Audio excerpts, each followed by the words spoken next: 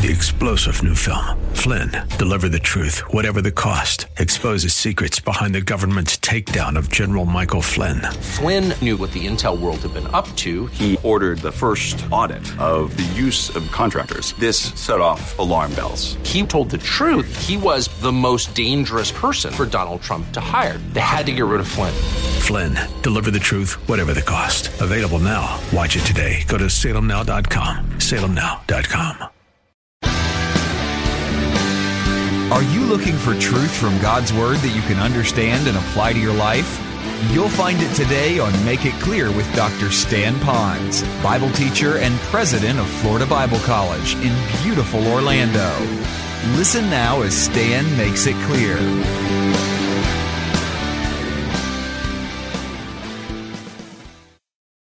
So when you trusted Christ as Savior, you've been taken out of the slave market of sin. That's true.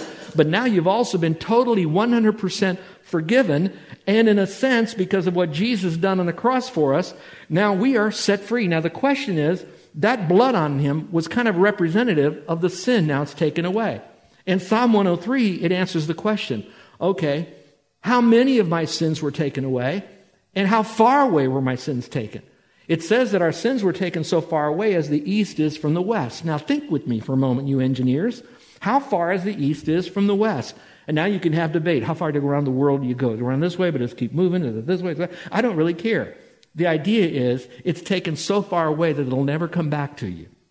So in other words, that penalty for what you have done was satisfied by Christ on the cross. You don't have to pay that penalty any longer of death. You have been set free. Your sins are now gone, and you now have a new life in Christ. And I'm going to tell you, what greater blessing is that? Now pause for a moment.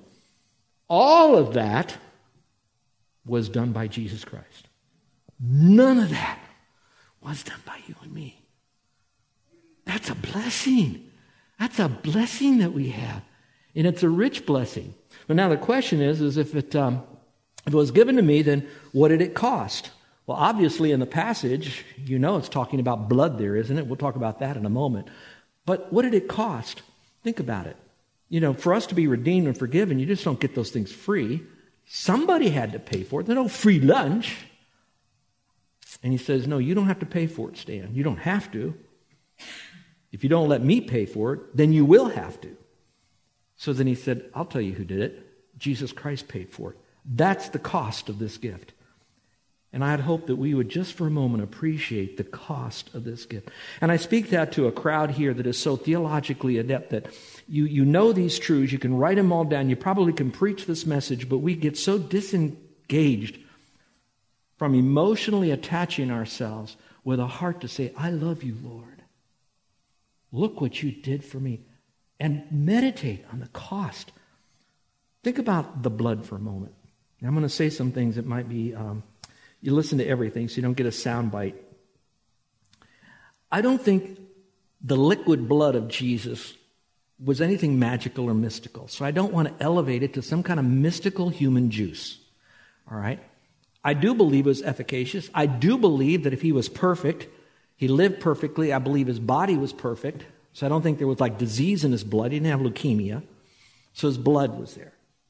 But I don't want to remove the blood from the whole issue of that wonderful blessing. Why can't I remove the blood from it? Well, first of all, Scripture says without the shedding of blood, there's no payment for sin. There's no forgiveness of sin. So blood fits in. If I keep it consistent with Scripture theologically, systematic theology, you have the Old Testament animals that were slain. And when they were slain, blood was. Now, when they were slain, it wasn't like they had a little prick when you kind of put a needle in someone when you're taking maybe a diabetic test or something. No, here it is. Here it is. They were butchered. Think about it for a moment when they were doing mass sacrifices. How much blood must have poured off the altar, down the little crevice, and into the street, and out. I mean, there was just loads of blood. It was a butcher shop. Now, take that to the New Testament. I want you to think, and young people, I want you to know I love you. It's going to be a little stingy right now. I apologize, but I need to wake you up with this. And if you do any video games and you watch TV, you'll be all right. Jesus was butchered on the cross. Jesus was butchered on the cross. It was the shedding of that blood. He didn't die of a cold, a heart attack. He didn't fall asleep and not wake up. He died a horrible, butchered life. And so when I think I've been redeemed by the what? Blood of the Lamb. I've been redeemed by the blood of the Lamb. We sing that song and cheerfully and celebrate it. And that's great. I want to continue doing that. But I don't want to bypass what it cost God, the death of his only son. Blood in scriptures are mentioned 400 times. Faith is only mentioned 270 times. I think if I take blood out of the gospel, it's like having a dictionary with words but no definition. It's like having a puzzle but with no solution.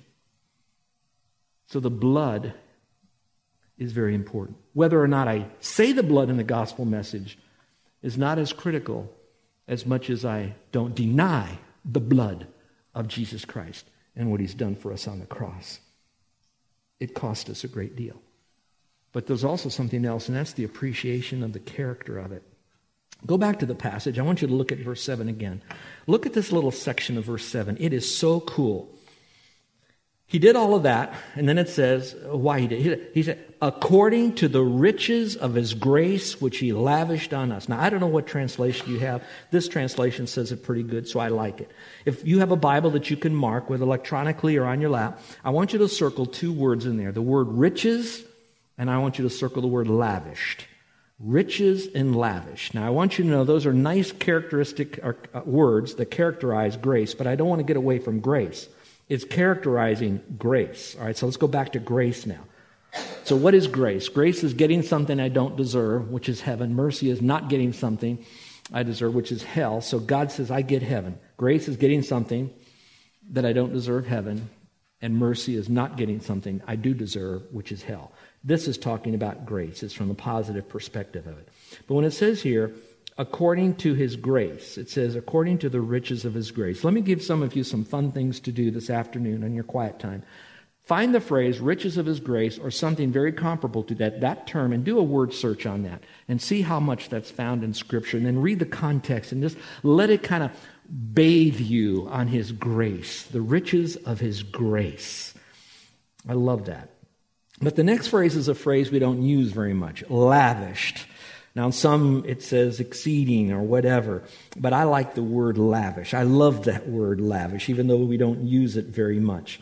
In the Greek, it means to superabound. It means to excel. It means to exceed. So in other words, the riches of his grace, all those riches, not just grace, the riches of his grace is like poured all over us right here. And that's what gave us the redemption, the forgiveness. And by the way, I think this is the heartbeat of all 7 of these different blessings of highly elected people. Let me see if I can illustrate this. I don't know if you can see this in the back, and I know you can on our media here, but I'm holding up a can of soda here. It doesn't matter what kind it is. It's a soda can here, and it's pretty full, all right? I'm going to just for a moment let this soda and this can represent God's grace for just a moment. We know that God gave us grace, but it's so quick God gave us grace. It's like me saying to you, I'm giving you grace. I'm bringing it to you. Or I'm providing it for you. It's available if you want it. I'm providing it. If you want it, come on and get it. We treat grace like that. Yeah, God gives it to us. Oh, I gotta go get it. That's not what the verse says. The verse says it lavishes. And in the Greek, again, it's not just abound, it's superabound, it exceeds. It's like taking this grace right now, and he really kind of empowers us. Okay, for a moment. And then we receive this grace. Where's Carol? And then I pop this lid, okay? And it's like we just get saturated with this soda. We get saturated with God's grace. And so when I look at all of this, it's just like, that's why I don't deserve any of this stuff, because his grace was poured upon you. Now, anybody want to open this later, do it at your own risk, okay? Back to this. I'm not trying to make light out of this here, but I want you to know how absolutely essential that all these blessings come to us, to people who do not deserve it, and it's the riches of that grace that's lavished upon us. Now watch a little bit further. It says, in all wisdom and insight. Now that is cool too, because wisdom is kind of like everything that I want to know about God. It's wise. Watch this. It's not just head knowledge. It's that wisdom of the heavenlies. That's that eternal wisdom of God is now brought into my real world that I live today when I drive my car. All right, that's the wisdom of God. I have His riches of His grace is lavished upon me in all wisdom, and that wisdom is found in His Word, in the person of Christ. So you have the living Word, you have the written Word, it's poured upon me. Then it has the word insight there, which I now believe that insight is saying, now that I have all of this, my insight is, how do I take all that grace that's lavished on me in wisdom and make it work in my family? How do I make that work on my job? How do I make that work in the church? How do I make that work when I'm alone on a hospital bed? You see, people go into Ephesians and they think, oh, it's so hard to understand, it's way out there and I really don't get it. And why do they teach all this deep stuff? I'm going to tell you, you can't have the practical until you have the potential eternal. And that's where the wisdom and the insight of His grace is lavished upon us. That's number 3. Let's go to number 4. Blessing number 4. It just keeps getting louder. It's like it's like on your car phone, and you're turning up the volume. Every time you click it, it goes higher and higher and higher and higher and higher and higher. You know, that volume just keeps coming. And the 4th one is God has shown me the mystery of His will. The mystery of His will. Let me read to you 9 and 10.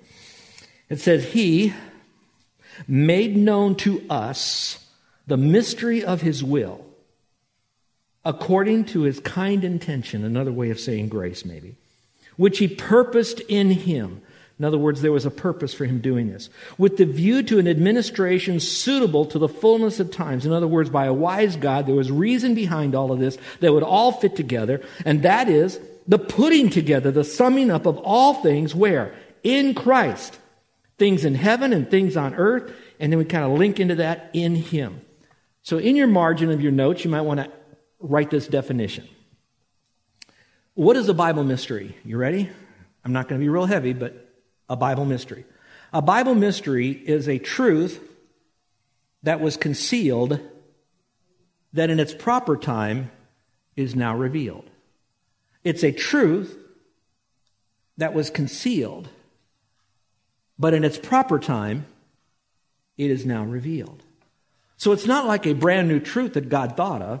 It's a truth that God was all a part of the eternality, but also in progressive revelation, in the meaning of time, and I'll talk about that in just a second, all of that He now begins to reveal it.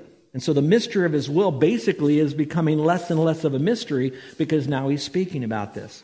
Now I'm just going to read you some verses, so just listen to the verses now. I'll give you the addresses, you can study them later. Romans 11:25 says this, For I do not desire, brethren, that you should be ignorant of this mystery. What does that tell me? Stan, you better wake up, smell the coffee. He wants me to know this mystery. A mystery is not something that I don't know about. It's so weird, I cannot ever figure it out. No, he says, now I want you to know this. That means something's coming down to me. Ephesians 3:6, we'll get into this on another Sunday. The mystery, here it is, that the Gentiles should be fellow heirs of the same body and partakers of His promise in Christ through the gospel. In other words, the Gentiles now can have the same blessings because they've come to faith alone in Christ. So Gentiles outside, non-Jews we're going to say, non-Jews can experience God of the Jews blessings. That's beautiful. That's a mystery. And then Romans chapter 16, 25 and 26, a little longer passage. Now to Him who is able to establish you according to my gospel and the preaching of Christ, according to the revelation of the mystery, watch this, kept secret since the world began, but now has been made clear, made known, made manifest, and by the prophetic scriptures has been made known to all nations, according to the commandment of the everlasting God for the obedience of faith. What does that say, gobbledygook? It's not gobbledygook. It's basically saying this, that in God's mind, He knew that while the message was first given to the Jews, it would be extended to the Gentiles. And when the Holy Spirit was given, He would now take the Jews who trust Christ as their Messiah and the Gentiles who trust Christ as their Savior, Messiah and Savior being one. They now start out to be, they then become the third entity, which is the church. All that was in the mind of God. It was a mystery then. It started to become revealed. Now it is just thrown out as the truth. And now we're getting this mystery that's revealed to us. And what this does is it tells me that I'm not left out. I'm a part of something that is really important to God. And I love that. So let me answer some questions that are out in front of you there, all right? Why will God do this? Why will God reveal this mystery to us? What is this mystery? Why is God going to bring everybody together? Very simple, because He wants to make known His kindness. That's so cool. We want peace in the earth. He wants to make known his kindness. I know what I'm about to say is going to go on social media, and it's going to date me in this message, and I understand that. I did something that I would never in a million trillion years think I would have done yesterday. I watched the wedding. What are you laughing for? How many of you watched the wedding? All right, okay, all right.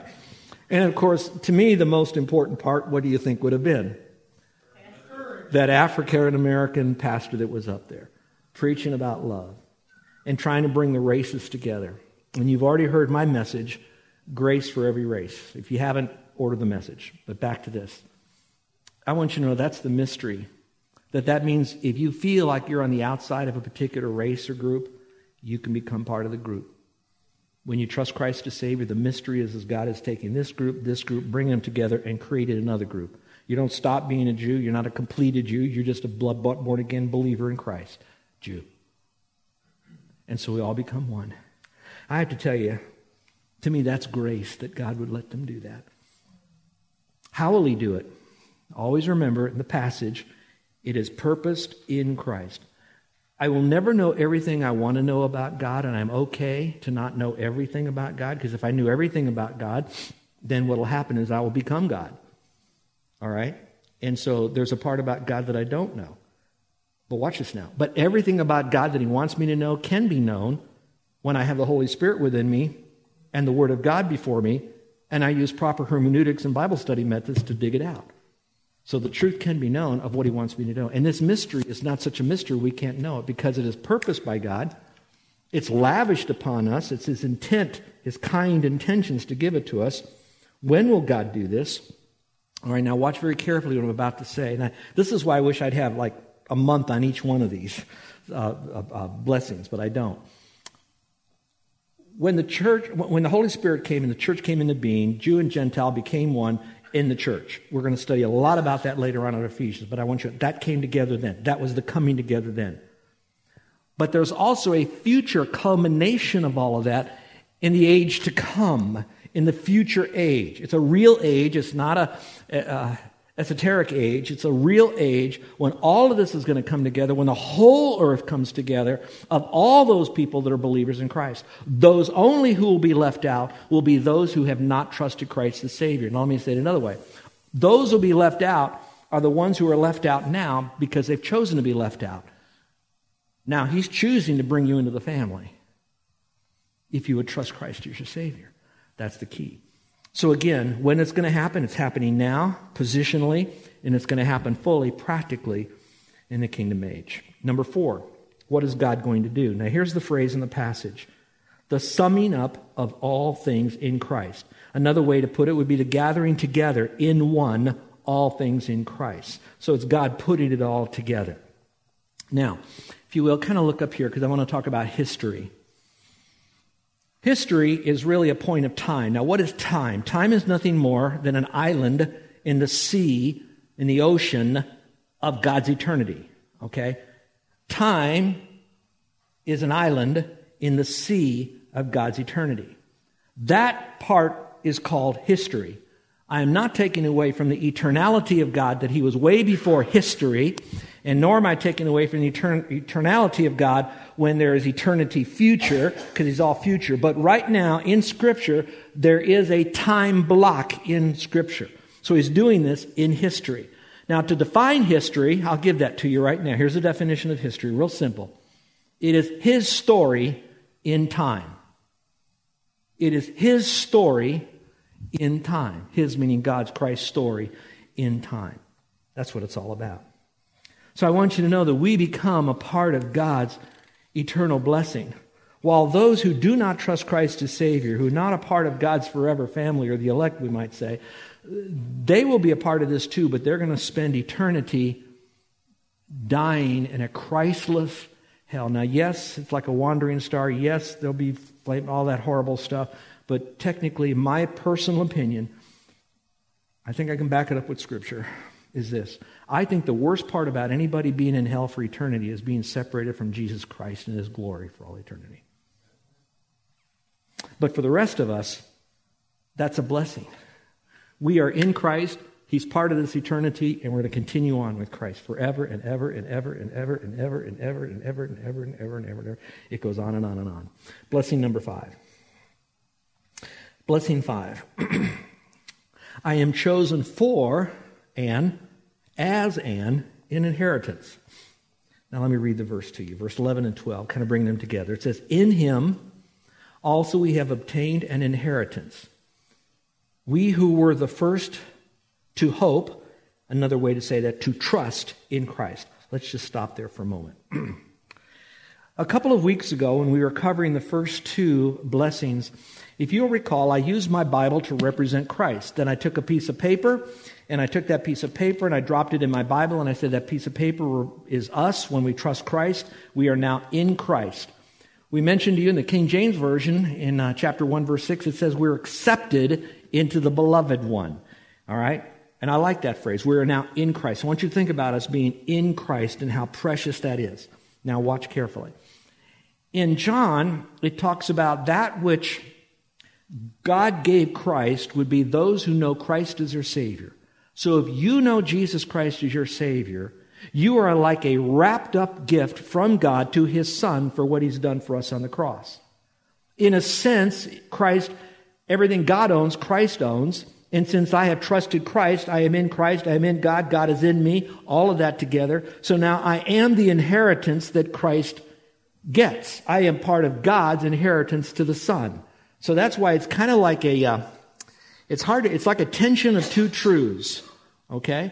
And so I am that inheritance. I am that special to God. But in this context, I believe we now receive an inheritance from the Lord. How precious that must be. Let me tell you a humorous story, if you don't mind. A number of years ago, I had an aunt. Her name is Mildred. Now, in the Pons family, we all have weird names. My first name is Stanley. My middle name is Rudolph. All right? My other uncle's named Clarence. I mean, that's as far as I want to go, but we were not given Rocky and all those nice names. We're given these kind of names. Mildred died. She had no children, so she gave her inheritance to my brother, to my sister, and to me. My sister and brother knew her better because they lived closer together. We were always doing ministry somewhere, so we really didn't have a lot of time with family. Well, my brother then, he writes me this letter about a month later, and he says, I want you to know what I did with the inheritance that I got. And so he sends me many pictures of him leaning on a canary yellow Mustang. Albeit it was used, but a really sharp. He's leaning on it. He's sitting in it. He's looking in the hood. He's smiling. He's pointing at it. This is his inheritance. He says, look what Millie left me. In fact, I'm so excited, I named my car Millie for Mildred. Well, when I got that, you can imagine, I was a little, oh man, what do I have to show for it? What we did with the money is that we paid some bills, then we gave the rest to the Lord's work. That's just kind of how we operated. We didn't need a fancy car or anything like that. And then they sent me another picture. And I thought, I'm tired of seeing this picture of this car. Didn't know any more about it. I don't know if this is from the Lord or Satan or what. You figure it out. About 2 weeks later, I happened to be somewhere with Carol. And this guy pulls up in a Lamborghini. And he gets out, walks away from it. So I said, Carol, get your phone out. I said, I need you to take a picture. So I didn't want to touch, I wanted to touch this car. I wanted to climb in this car. Frankly, I wanted to drive the car, but I thought this thing's probably so, if I touched it, it would the police would arrive, something. So I just got as close as I could, and I went, Carol took a picture. And then what I did is I sent it to my brother, and I put at the bottom of it, Aunt Mildred loved me more. And my brother comes here to town 2 or 3 times, and he's much older than I am. But why am I telling you that funny story? There are some of you that probably know that there are inheritance that you got less or you got more, that inheritance kind of go all over the map with different amounts. I get that. That's life. In fact, in Scripture said to give more to the oldest son in the Old Testament, and there are reasons for that. But bottom line, spiritual inheritance is this. Look up here real quick. You got to own this. Everybody's inheritance with God is the same. That's grace. I put a little chart there in your notes. Would you look at it for just a moment? Because I wanted to show you the difference between an inheritance and a reward. It's all found for those people who have accepted Christ as their Savior. Inheritance, it's based on Jesus' merit, what He did. Reward, that's based on our service. Inheritance is freely given by God's grace. Our reward is given in proportion to our work. And inheritance, the condition is being a son or a daughter. And the condition is being a laborer. When you get reward, you get paid for that because you're an employee or something. Inheritance, salvation is based on the birthright. You're born again into God's family. You're His child. You're listening to Make It Clear with the teaching of Dr. Stan Ponz, founder of Make It Clear Ministries and president of Florida Bible College in beautiful Orlando, Florida. Make It Clear is dedicated to taking the Word of God with clarity into every person's world. It is the support of listeners like you who make the ministry of Make It Clear possible. You can provide your tax-deductible gift to Make It Clear online by going to makeitclear.org. Or you can mail your gift to Make It Clear, P.O. Box 607901, Orlando, Florida, 32860. Thank you for helping us make it clear. If you would like to have Dr. Ponz speak at your church or event, please send us an email at tellmemore@makeitclear.org. Thank you, and remember to make it clear.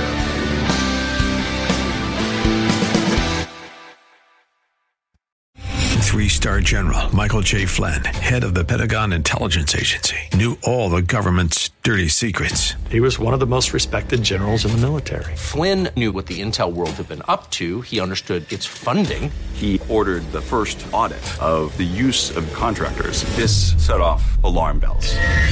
The explosive new documentary, Flynn, Deliver the Truth, Whatever the Cost, uncovers the facts behind this scandal. Flynn told the truth. He was the most dangerous person for Donald Trump to hire. I find out the worst enemy that I'm going to face in my life is right here in America. They took my assessment and they wanted me to change it. And I was like, I'm not changing it. They had to get rid of Flynn.